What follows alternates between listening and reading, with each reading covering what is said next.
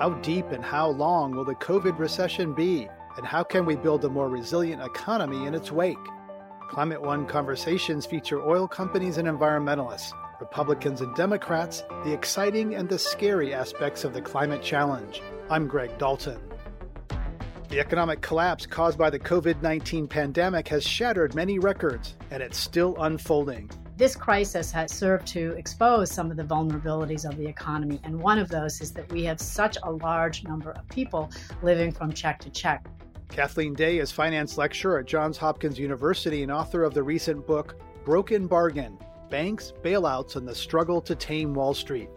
The people most at risk in a shuttered economy are often the same people who are most vulnerable to the impacts of climate change. In the near term, we're all focused on defeating the virus, but business leaders are now beginning to figure out how do we come back. And our view is quite clearly that we can come back both cleaner and, importantly, more resilient. Matt Rogers is a senior partner at McKinsey & Company and co-author of a recent report addressing climate in a post-pandemic world. The usual economic spark plugs like cheap energy aren't providing the boost they normally do, but that opens a chance to think differently about coming out of this economic crisis. We have a really unusual opportunity now to reevaluate when we need to transport ourselves and when we don't. Amy Jaffe is director of the program on energy, security, and climate change at the Council on Foreign Relations in New York. All three of these experts joined us from their respective homes to explore COVID, climate, and the economy. Starting with Kathleen Day, offering a historical comparison between our current moment and other recent economic disasters.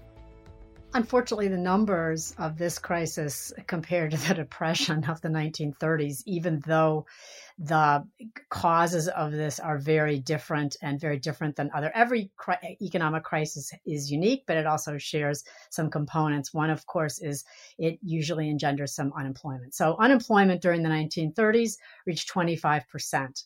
Now, remember, they didn't keep numbers as well as we do now, but still 25% is what people accept now. And the crisis of 2009 to 2012 was about 10% around the country, average, even though some pockets got into the teens. We are already into the teens. In the last 3 weeks, up to 17 million people lost their jobs. And I've heard estimates from 13 to 15%. Some people think that's undercounting, and some estimates say it will exceed the 25%. But at any rate, it's a lot, and it's swift and big. And that's what is remarkable about it. And we'll talk a little more about that later. Amy Jaffe, you're an economic modeler. It went down fast. People are hoping it can come back fast also. Do we know what the shape, the V shape or all these other shapes out there about when we're going to come back and how fast? Do we know? Well, I like to have two historical references that come from the oil market, and I think they're both important. After September 11, Americans inside the United States stopped flying for a period of time. And actually, we did not go back to normal domestic travel until 2004. So that can give you an idea of the challenge that we face getting people back out and circulating and in airplanes again, because this is actually probably less irrational than the way people felt after a terrorist attack, which is what are the chances you're going to have every week a terrorist attack in the airport. That was very low probability. So the second one I like to tell is what happened after SARS in China. In China, SARS hit in the end of 2002, and Chinese citizens in Beijing and other big cities became afraid to use public transportation. And so car sales in 2003 in China were up 30%.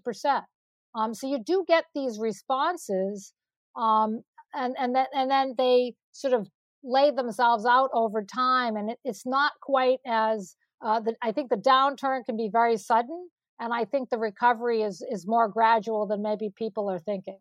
Matt Rogers, your view on McKinsey, sort of, how quickly we'll bounce back, or this going to be a slow, uncertain climb out? It seems like timeframes keep getting extended. We first thought this was weeks, and now it's months, and now we're hearing, well, maybe 18 months till there's a vaccine. Yeah, we've laid out a series of scenarios with the McKinsey Global Institute that range from a restoration of the economy in Q2 of 2021 to Q4 of 2024. I mean, it depends really on how long we stay down, because we're down much, as Kathleen was talking about, we're down much further, I think, than anybody expected. And there are certain parts of the economy that are going to really struggle to come back. Amy hit on the oil markets as one of those examples.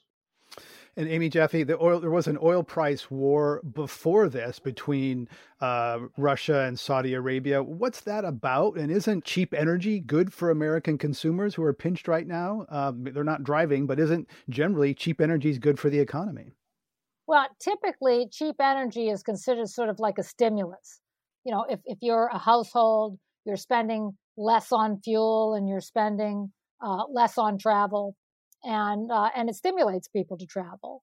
And then the flip side is, for businesses, I'm not having as high an energy cost, so I can hire more people and support my business and the economy that way. The problem is, because of the pandemic, we're not seeing a lot of those responses. It's not really serving as a stimulus in the same way. People are not likely to take a driving vacation from Memorial Day weekend unless something really changes in terms of the pandemic. And I think it's going to be a while before people are back to the airports. So some of these traditional things that boost the economy when energy prices are low is going to be much harder this time to actually get that boost effect. Matt Rogers, the U.S. is in a different situation energy-wise than in previous crises, because the U.S. has the domestic supply, domestic production has grown so much lately. We're basically kind of net neutral, at least the numbers I looked at 19, the amount of oil that the U.S. exports and imports is about the same. So how does that affect our position right now? We're not vulnerable to international energy markets, but we own more of it ourselves domestically because we pursued this energy independence under both Obama and Trump. Yeah, the good news for the U.S. is we have 100,000 plus people employed in the oil and gas sector in the U.S., and the challenge is that is now under attack. And I think the question is, how will employment hold up in that sector, an enormously important part of the U.S. economy. And we're in a situation where on the other side of the equation, we have, as Amy was saying, gasoline demand is down almost 50%, jet fuel demand down 65%. So it's really hard to get a stimulus benefit when you're actually not using the product. And so I think we have a real challenge. Refinery runs in the U.S. in the second week in April went down 1 million barrels a day. But actual production in the U.S. actually only went down about 100,000 barrels a day. So we have a real imbalance with supply.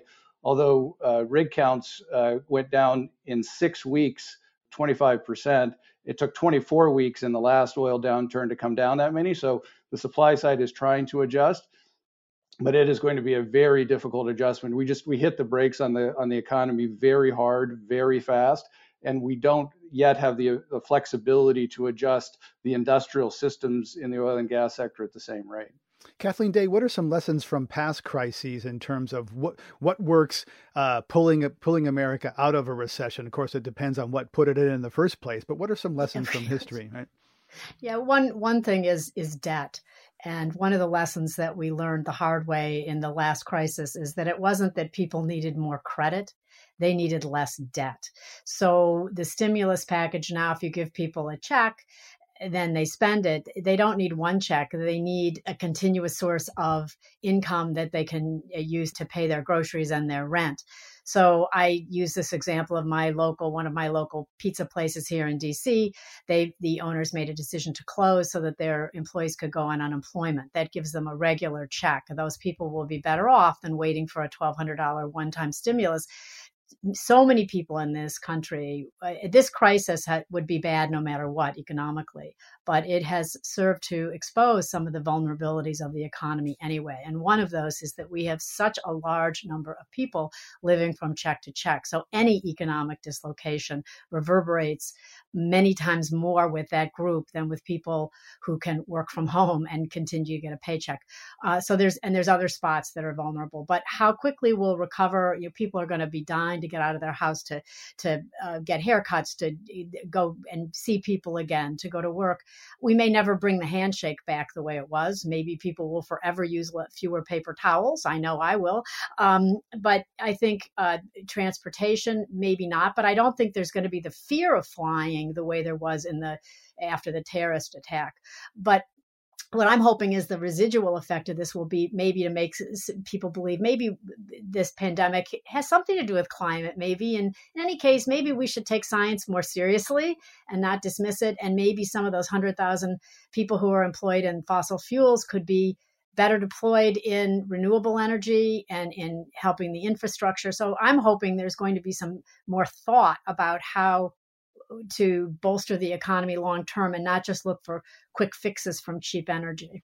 Not to be too technical, but, one of the problems we face that I think a lot of the listeners might not be aware of, when you put crude oil through a refining process, you get each product. It's very hard to get only diesel fuel. We need to have e-commerce deliveries and not get the jet fuel or not get gasoline or marine fuel. So one of the problems we have, especially here in the United States, but also somewhat globally, but definitely here in the United States, is we're running out of places to put all this jet fuel that we don't need. And that can cause tremendous logistical problems because we need a certain amount of diesel fuel to move goods around. And if we run out of storage, it's going to be very challenging logistically to keep the fuel system humming. And so I do think that's something that companies have brought to the attention of the White House. There's some companies that are looking to put jet fuel on ships and just float the ships around. People are thinking about what kind of storage facilities players might have that could be cleaned out and used just for jet fuel. Because, we all saw the news reports about dairy farmers dumping their milk somewhere. But, you can't do anything like that with oil. There's no dumping it. So you either have to stop producing it, and then you have to worry about what kind of dislocations that is going to cause, as we need one part of the barrel, as we call it in the industry, and not another. Well, a lot of climate people would say, given the carbon budget, we only have 10, or I think McKinsey says maybe up to 20 years left of carbon to burn at current rates. Amy Jaffe, why doesn't we leave that oil in the ground rather than trying to refine it and store it in different places? We need to keep some of that carbon in the ground if we're going to meet the Paris goals and stabilize the climate. Well, we have a really unusual opportunity now to reevaluate when we need to transport ourselves and when we don't.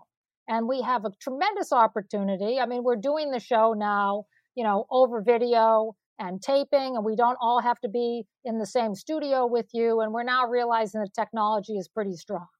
So, but we're also social beings.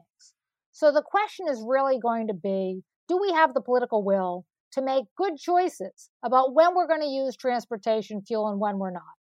And I think I feel a little bit more optimistic because we have a lot of technology that can be thrown at this. We've got, automated vehicles coming. We've got, delivery robots and delivery drones. So the question is, how can we organize when we come out of the pandemic to be more carbon efficient? And we need to do that, and that will definitely keep oil under the ground. The question is, though, what do we do about the automobile system?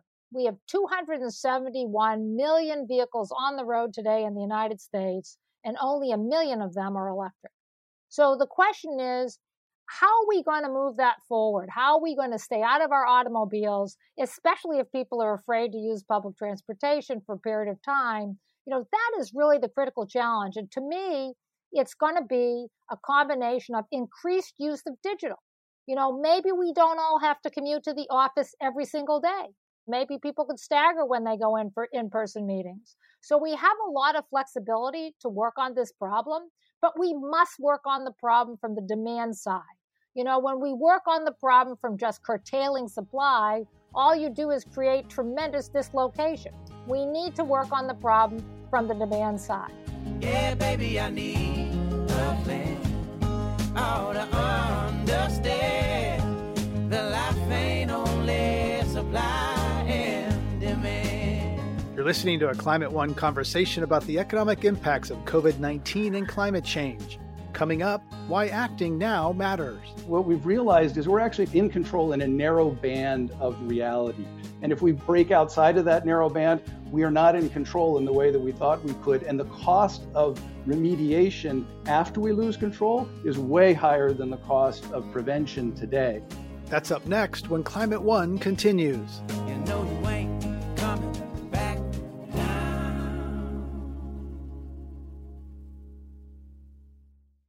Sponsorship for this podcast is from the new book, Cranky Uncle versus Climate Change, an illustrated guide on how to talk to climate deniers. Dr. John Cook, founder of the website Skeptical Science, takes us on an educational tour through the world of climate disinformation. He provides insightful and often humorous tips for debunking popular myths. Our listeners ask me all the time how to talk to climate change deniers. Now I can suggest a copy of Cranky Uncle versus Climate Change. It's a funny and informative read for people of all ages and great preparation for those holiday dinners with your own cranky uncle. Changing people's minds is a difficult task, but identifying and preventing the spread of misinformation with proven data and scientific evidence can be just as important. Pick up your copy of Cranky Uncle vs. Climate Change today everywhere books are sold. For more information, visit crankyuncle.com. This is Climate One. I'm Greg Dalton, and we're talking about COVID, climate, and the economy with Kathleen Day, finance lecturer at Johns Hopkins University. Amy Jaffe, director of the Program on Energy, Security, and Climate Change at the Council on Foreign Relations. And Matt Rogers, a senior partner at McKinsey & Company. Shubhayu Saha is a health scientist at the Center for Disease Control and Prevention. He was part of a CDC team that developed a process for local health officials known as BRACE, or Building Resilience Against Climate Effects, which connects the economy, climate, and human health. There is, quite a bit of literature and evidence out there which, links fluctuations in temperature and precipitation and humidity to the spread of infectious diseases. We are seeing it in places where we haven't seen it before. In many places, there's a resurgence of some of these diseases that hadn't happened over a period of time. So it is definitely a huge global concern. It is important for us to, not only estimate what the epidemiologic burden is associated with these events, as well as what the economic analogs are. What was the healthcare costs associated with a particular heat wave? What were the healthcare costs associated with an extreme flooding event? Things like that. Because, as we, work with policymakers, if we are to provide economic estimates along with estimates around health impacts, they seem to resonate a lot better. Economics also comes into play when we are thinking about interventions. We work in a resource-constrained environment, and for us to have a sense of not only what interventions are effective, but the ones that are cost-effective, more public health practitioners at the community level, at the county and the state level would benefit from that information. So individuals are being impacted in ways that we hadn't foreseen. The situation is imposing, strain and stress on people that we haven't seen before. And so, as the summer rolls in, as it becomes extremely hot, people who have already been suffering economically and socially from the current situation, would become maybe even more vulnerable to these extreme weather events. The stress that, people are going through right now, I'm afraid that some of that would, make a lot of these communities a lot more vulnerable than they would have been, let's say, when the next heat wave comes in. That was Shubhayu Saha, a health scientist at the CDC. Matt Rogers, your response to the comments there about the connections between health and climate. People often think of climate as smokestacks and tailpipes. They don't necessarily think of human health right away. Well, and the IPCC was clear on the links between health and climate. The Stanford Wood Institute has also done a whole set of things. And again, whether it's mosquito-borne diseases or whether it's climate change pushing animals out of their natural habitats and closer to human populations, there clearly is a direct link. I think the other link that he highlights that's quite important is climate risk is actually quite regressive. It hits poor communities much harder than it hits rich communities. If you have air conditioning, you're much better able to deal with some of those challenges. If you're in a safe home, you're much better able to deal with it. And I think the regressive nature of both the health issues and the climate issues are actually quite important and undermanaged in terms of the investments that we're willing to make. So I think this is again, if we can learn some lessons from the current crisis not exacerbate them and prevent the next crisis at least a little bit. I think that's hope. It gives us a little bit of upside as we go forward. Kathleen Day, former White House Communications Director Anthony Scaramucci said recently that this COVID crisis is a chance to address the income gap, which has grown in this country. There's been stagnant wages, gains mostly going to the very top of wealth. As Matt just said, climate and COVID are regressive. What examples are there from coming out of other crises where America has addressed the income gap, the wealth gap in this country? Unfortunately, there's not a lot of great examples, possibly in the 1930s with FDR's programs and ways to provide a safety net, the most famous of which is deposit insurance on the money that you have on deposit in your bank. And believe it or not, FDR was opposed to that, by the way, just to set the record straight. It was the Republicans who favored that. And some Democrats did, but FDR himself thought it would cause some laxity on depositors' part. And in fact, it did. And in the 1980s, the Reagan and Bush administration were able to use deposit insurance to kind of hide the crisis. But anyway, that's a whole other story. So, but there is a whittling away that has been accelerated in the recent 15, 20 years in a diminution, a cutting, a shrinking of the middle class. And we really, that may be okay for people with air conditioners for a while, but the people who make air conditioners, who are you going to sell them to eventually? Who's going to buy them? And in fact, there's a whole new phrase that's appropriate but frightening. It's called the thrift economy. And it's from a consultant to the beverage industry saying, how are you going to sell to people who don't have any money? How are you going to sell to this increasing body of people who live from check to check, the working poor? I would wish that there was some remedy. I'm not hopeful there's going to be one right away, but eventually we're all going to have to think about it, because you can't just sell luxury goods to 1%. Who's going to make them? Who's going to buy? It just doesn't work. Kathleen Day, another connection you write about is the pandemic of 1918 and the connection to the 1929 stock market crash. So how was the pandemic linked to the crash of 29? Well, there were two things. There were a couple things, three main things. So the pandemic was devastating. It was depressing. People were dying. If I have my numbers right, I think it was 675,000 people worldwide. There's a lot of people who died. It was depressing. And then there was World War I. Also, many people died. It was depressing. You go into the 1920s, one of the things that contributed to the go-go mentality, that contributed to the go-go economy, is people trying to forget those two onerous events. And coupled with a third thing, which to me was, I learned, the United States government sold war bonds for World War I because it was such an unpopular war. And they were trying to get the American public to buy into it. So they sold war bonds in small denominations of $50 to $100 so that more people would buy in. And that was the American public's first experience with securities, really.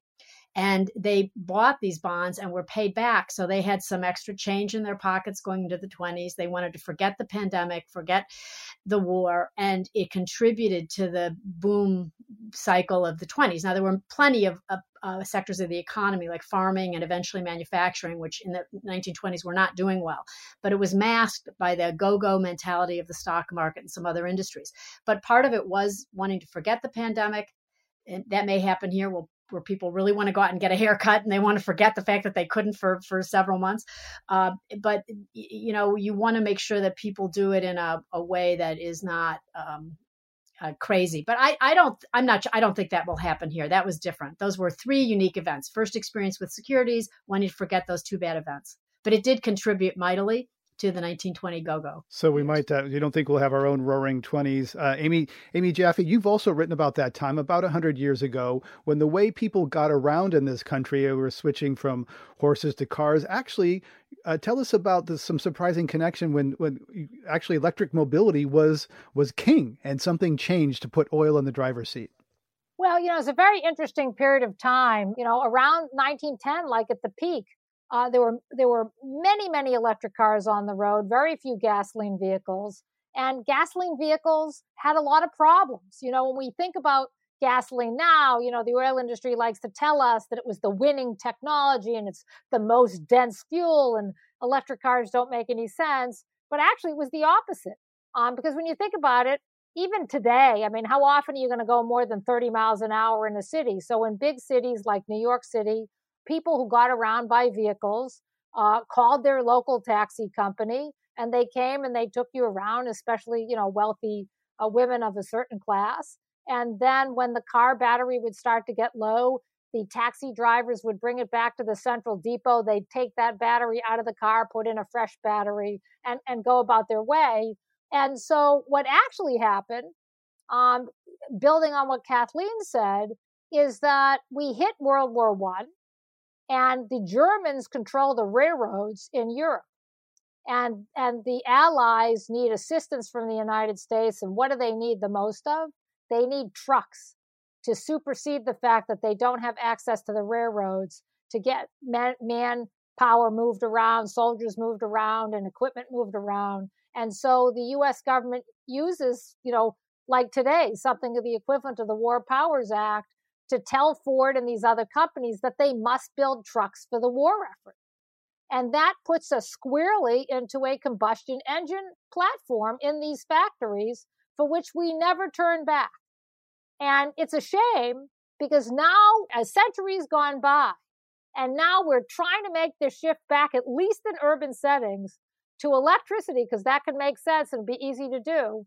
And we lost this whole time. We could still be on electricity in New York City. And you think about if we were, how easy the carbon transition could have been if we had never moved away from electric vehicles in urban centers. We're talking about climate change and COVID at Climate One. I'm Greg Dalton. My guests are Amy Jaffe, Director of the Program on Energy Security and Climate Change at the Council on Foreign Relations, Matt Rogers, a senior partner at McKinsey & Company and co-author of Addressing Climate Change in a Post-Pandemic World, and Kathleen Day, finance lecturer at Johns Hopkins University and author of Broken Bargain, Banks, Bailouts, and the Struggle to Tame Wall Street. We're going to go to our lightning round now with some quick questions for our three guests, beginning with Matt Rogers on American shoppers. According to Walmart CEO Doug McMillon, week 1 of quarantine was all about soap and hand sanitizer.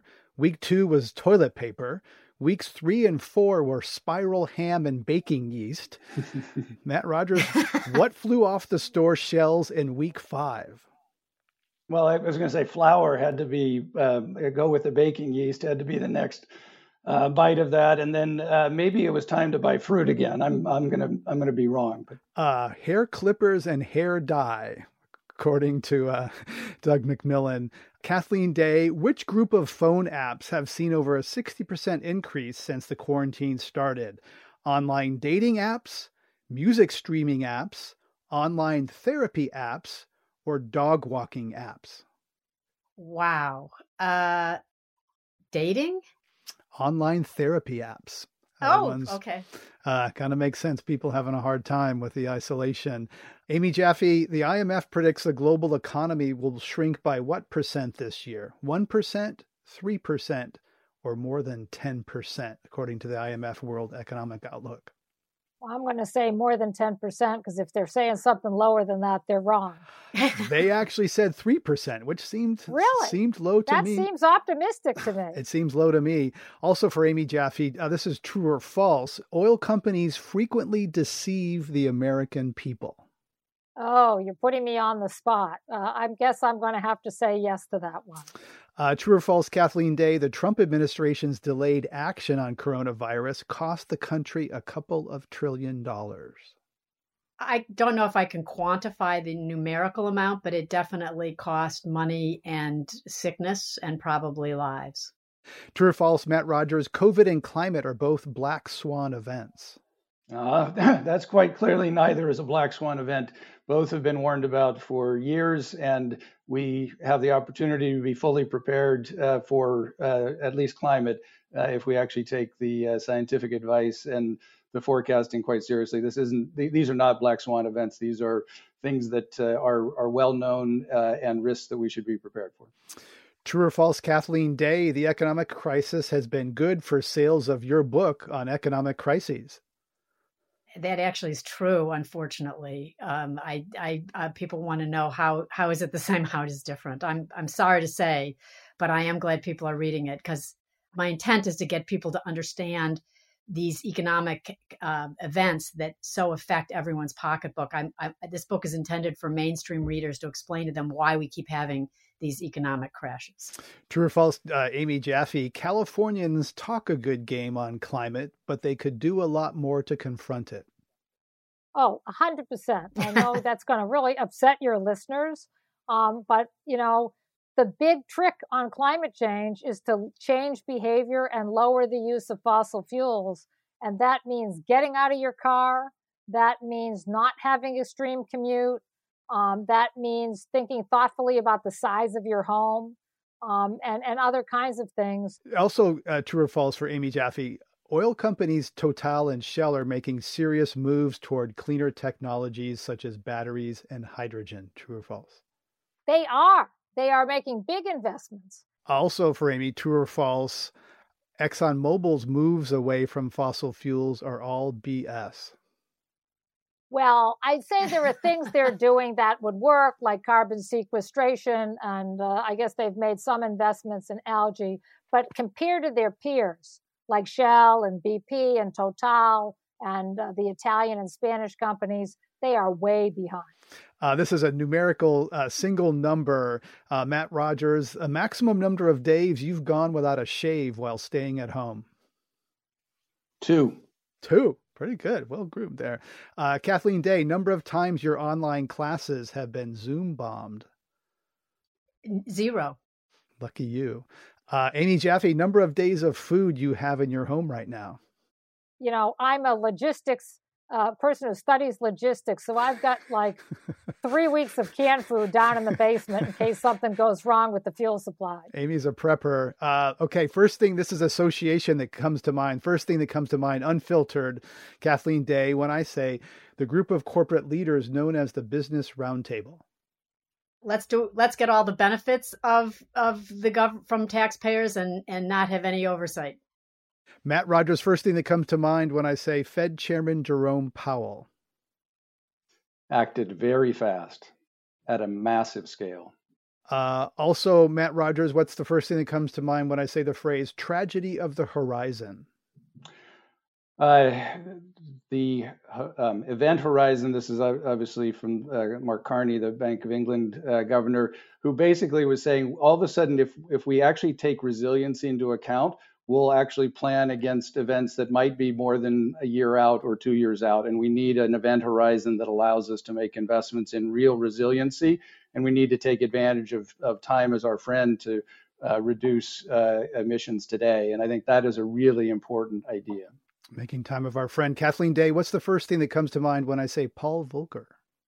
A wise and sage person who I will miss and the financial world is going to miss. He was the honest broker. Everyone trusted him, even if they didn't like what he said. They believed him, and he had a great track record. He was a wonderful person and so smart. Yeah, real honorable public servant from the Reagan administration through absolutely many others. And towards the end of his life was really trying to push against this idea that everything having to do with the government is bad, which is obviously ridiculous. We need government sometimes. What we need is good government. That's what he was pushing for. We live in a political world. Love don't have any place. We're living in times when men commit crimes and crime don't have a face. You're listening to a conversation about the economic impacts of the coronavirus and climate change. This is Climate One. Coming up, changing how we do business to prepare for pandemics and beyond. This just puts a greater emphasis on the resiliency of the supply base. How much inventory do I carry? How long is my supply chain? How robust are my suppliers? That's up next when Climate One continues.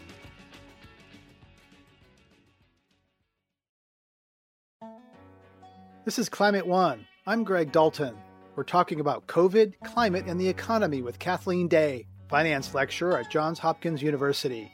Amy Jaffe, director of the Program on Energy Security and Climate Change at the Council on Foreign Relations. And Matt Rogers, a senior partner at McKinsey & Company. Recording this program from our respective homes means taking audience questions from social media. David Stevens on YouTube asked, economically speaking, how practical would it be to use our economic situation to implement the Green New Deal? Another questioner asks whether there will be any money left for clean infrastructure given the surging national debt caused by the coronavirus crisis. Matt Rogers responds. I think the thing that should make us optimistic is we have interest rates close to zero, and the opportunity to make significant investments at very low cost in cleaner technologies and in climate resilience is very good. The market is actually starting to price risk appropriately. One of the challenges, does the market actually price climate risk in? One of the things that we're seeing today is that companies that are involved in renewables are actually proving to be quite resilient, in part because this is something, that customers want. Sales of solar that allow you to control what you're doing are actually going up in the current environment because it gives you control. And the market is actually starting to price risk. So these companies are actually turning out to be quite resilient in a very difficult market environment. And so I think the idea that we can get low interest rates and adequate risk pricing should allow us to do the kind of capital formation that we need to do in order to both build back from a resilient standpoint and build back from a cleaner standpoint. The opportunity to build back better is actually quite available today. The solar industries said they're concerned about losing half of the 150,000 jobs in solar. Melissa Lott, Amy Jaffe, someone you referred me to at Columbia, says that the outbreak is introducing doubt into the renewable energy global supply chain. So can we afford to go green after this? And will renewables be hurt? Well, I think that particularly the rooftop sector has seen a slowdown, and there has been these disruptions for panel manufacturing. One would hope that would get resolved pretty quickly now that Chinese factories and others are coming back to work. But I do think that what we're going to see, and we've already seen an initiative like that in Europe, and it'll be part of Europe's recovery, is unfortunately countries are going to now realize if something's important to them and of vital importance like electricity, that they have to have supply chains that are closer to home. And I think you're going to see this idea that you're going to rely on one or two suppliers in different locations is over for now, even with the COVID process here. Those companies that had 3D printing, there's some innovative companies in California that had 3D printing. Even the oil services company Baker Hughes was using 3D printing for certain kinds of drilling equipment. They've shifted 100% to mass and other pharmaceutical needs for the United States. So I think that we're going to see the use of 3D printing accelerate more than it would have. And I think it's going to be put directly onto these vital needs that we need for basic energy, basic food, bio and health. We're going to see a much bigger emphasis now on how to make those things domestic products made here or in North America. And you're going to see a real change in how global trade takes place. Matt Rogers, that's quite a fundamental challenging of globalization. Partly sounds a little bit like Donald Trump there. Hey, America first. Well, look, I think this idea of much shorter supply chains is a very important one that we saw this trend happening even before COVID, but I think this just puts a greater emphasis on, because this again gets at the resiliency of the supply base. How much inventory do I carry? How long is my supply chain? How robust are my suppliers? These are the kinds of risks that companies were underestimating, and it's now become quite apparent. The other thing I'd build on Amy's comment, the reliability and resilience of the electric grid is more obvious than it has ever been. We always take that for granted, but when we're all sitting here at home and we depend on that, and the importance of the local utilities and being able to provide safe, reliable, resilient power to everybody is more important than ever. And I think investing in that kind of infrastructure makes a big difference as we go forward. And that infrastructure is going to promote renewable energy and distributed energy, so smaller scale energy that can be repaired quickly. After these big events like Hurricane Sandy and so forth, and even Hurricane Harvey in Houston, these mini grids that companies had put in the grocery stores in Houston or some of the greener communities around New York City, They bounce back from these extreme weather events much more quickly than the centralized grid. And that's, I think, where we're headed with digital and electricity. And it's going to be important. And there's a more positive story for climate on the electricity side of the energy market than on the liquid transportation fuels. It's harder to, solar and wind have displaced coal. It's harder on the transportation side. Several countries and even a couple of automakers have signaled the end of cars that run on gasoline. That idea is dead on arrival in Washington, D.C. right now. But California State Assemblyman member Phil Ting introduced a bill that would allow only zero-emission passenger vehicles to be registered in the state starting in 2040. That bill didn't go very far, and Ting pulled it when opposition arose from some surprising places. The basic idea is if you want clean air, you need clean cars. And we've seen what would happen if we actually moved to clean cars today. Without having millions of cars on the road every day, we see for the first time in a long time, LA's got 3 weeks running of clean air. The Bay Area air quality is significantly better. We know what the solution is. We just haven't had the will or, frankly, some of the technology that's needed. I believe we need to set a deadline. It's like any assignment. If you have an assignment without a deadline, it never gets done. And so without having a deadline for when we need to transition to new clean cars completely, it's very difficult to signal to the industry how far along they should be, how many cars should they be selling. I voted for having that deadline by 2040. I had hoped that it would get further than it did. I had thought that with so many other countries already moving this direction, that us following other countries seemed to be common sense. England, France, India, Norway have already moved to that deadline or even more aggressively. I was surprised about how few environmental groups as well as electric vehicle groups did not embrace this notion of setting a deadline. Trump had gotten elected. Most environmental groups were very afraid of the rollbacks that have now occurred. They were worried about how California moving in a certain direction was going to hinder some of their work to hold the Obama gains together, which have now been lost. Since then, we've taken certain intermediate steps. I had a bill last year, AB 40, that also got held up, but we were able to put the point of the bill into the budget, which was to actually study how we get to clean cars by 2040. How many charging stations do we need? How many different types of cars do we need? If someone wants to buy a truck and there's no clean option, they're still going to go buy a truck. As you or I know, the most profitable cars continue to be the biggest gas guzzlers, whether it's trucks, minivans, SUVs are the ones with the worst gas mileage but with the highest profit margins. So really so many auto companies have been reticent to really move to clean cars.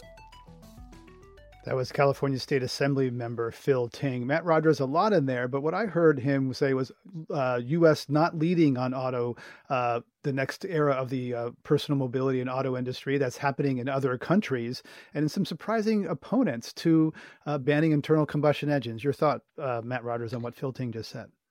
Well, I think the most interesting thing to watch in electric mobility is China. China was before the crisis talking about 30 million electric vehicles coming out of China by 2030. That'd be 15 million for the domestic Chinese market and 15 million for the export markets.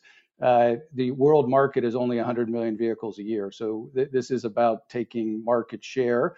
And China believes that they can, as they've done in solar, that they can build electric vehicles better than anyone else in the world can, and that can be a new source of industrial profitability and growth for the country. And so that idea would change the global automobile industry in a very short period of time.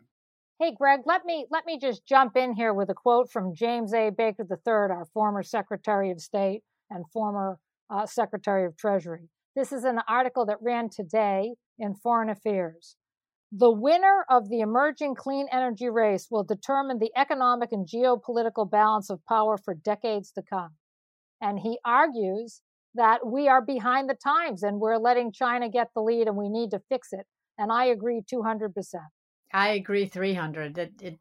Absolutely. China every day is laying miles of fast train tracks. We're doing nothing. Our infrastructure is crumbling while they're making a spanking brand new, clean, up to the minute transportation system that help run economies. What are we doing?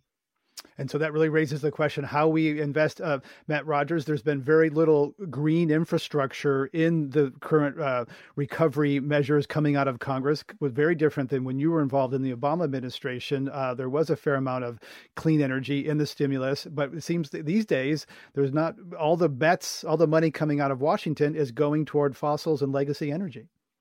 Yeah, we'll see what the next stimulus bill includes. Obviously, in the prior administration, we spent about $100 billion on clean energy. And importantly, in doing that, it was both about deploying existing clean energy technologies and then driving a rate of innovation that would put the U.S. ahead in a set of technologies. You know, we ran 50 different battery technologies in different business models. And you take a look at the role that batteries are now beginning to play in the U.S. grid. You know, investments in innovation really matter in addition to investments in infrastructure. And I think if we can, as we look forward on stimulus, I think those will be markers about how healthy we are coming out. Amy Jaffe, you're involved in the Women in Energy Initiative at Columbia University. And there's been a report recently by CNN that countries led by women have been responding to the coronavirus have been the ones that have bent the curve most successfully. So your thoughts on Taiwan, New Zealand, Germany, looking around, the countries that have responded best to COVID are led by women. Well, you know, women are underrated leaders. One of the interesting things is this academic studies show that, corporations, and I'm sure it's the same thing for government, that have a certain percentage of women on their board of directors or in their C-suites perform better than companies that don't. And one of the things that determines that has to do both with innovation, tend to be more innovative, more creative, and also less apt to take failed, risky strategies, sort of Enron-like strategies. But the other study that shows, which is just really a terrible thing, is that companies who elect a woman chairman run the risk that investors will reject that company for a period of time when the woman is first in tenure. So we still have a lot of unconscious bias that is holding us back from the contribution that women in leadership roles can really provide key advantages. And some of that advantage is not just women versus men. It has to do with diversity in general, whether that's diverse backgrounds, people of different colors, people who have grown up under different socioeconomic means. We really want to do what we really have found in the studies at Columbia, brilliant professor named Catherine Phillips, is that working groups of professionals that have more diverse backgrounds, it takes them longer to come up with a consensus decision, but they are right 80% of the time, as opposed to a group where it is homogeneous, is only right like 30% of the time. And so it's really important to take advantage of the diversity we have here in the United States, both on gender and more broadly. And we really lose the opportunity to have better solutions and better leadership when we exclude groups. As we get to the end, I want to think of big ideas. Kathleen Day, sometimes crises generate big, ambitious plans and ideas. What were some of the bold ideas, if you were to have, based on your studies of past economic crises, what are some big ideas America ought to be thinking about as it tries to get through this COVID crisis? Well, I know no one wants to talk about financial oversight and regulation, but I think it's not a new idea that comes out occasionally. It's one that people rediscover after every crisis because they forget it a few years after every crisis.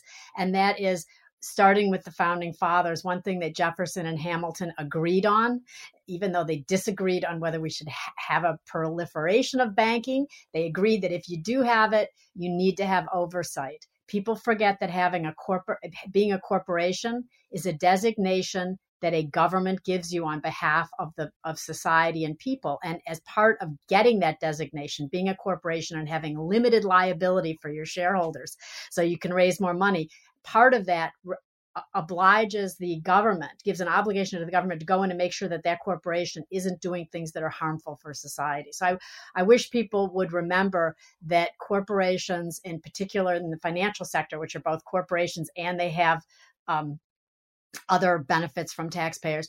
They need oversight, common sense oversight. And we abandoned that a few years after every crisis. Matt Rogers, big idea coming out of COVID to address climate and the economy. Massive investment in climate resiliency and in cleaner technologies. Now is the perfect time to actually make those investments. We've shifted the curve down, and we now have the opportunity to lock in those gains and extend those gains and really take the next big risk off the table. Amy Jaffe, last word, big idea that America ought to be thinking about at this time. Digital revolution. We need to be investing every dollar we have on the recovery in training people to enter the digital economy, looking at the digital opportunities to reduce emissions, looking at how we move forward with these technologies that we're currently using to cope with this crisis, whether it's 3D printing.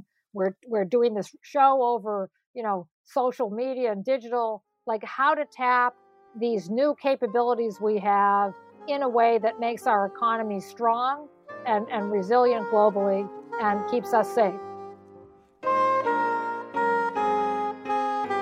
You've been listening to a Climate One conversation about the economic impacts of the COVID pandemic with Amy Jaffe, Director of the Program on Energy Security and Climate Change at the Council on Foreign Relations, Matt Rogers, a senior partner at McKinsey & Company and co-author of a recent report addressing climate in a post-pandemic world, and Kathleen Day, finance lecturer at Johns Hopkins University and author of Broken Bargain: Banks, Bailouts, and the Struggle to Tame Wall Street. To hear more Climate One conversations, subscribe to our podcast on Apple Podcasts, Spotify, and other platforms. Please help us get people talking more about climate by giving us a rating or review. It really does help. Kelly Pennington directs our audience engagement. Tyler Reed is our producer. Sarah Catherine Coxon is the strategy and content manager. Steve Fox is director of advancement. Devin Strolovich edited the program. Our audio team is Mark Kirshner, Arnav Gupta, and Andrew Stelzer. Dr. Gloria Duffy is CEO of the Commonwealth Club of California, where our program originates. I'm Greg Dalton.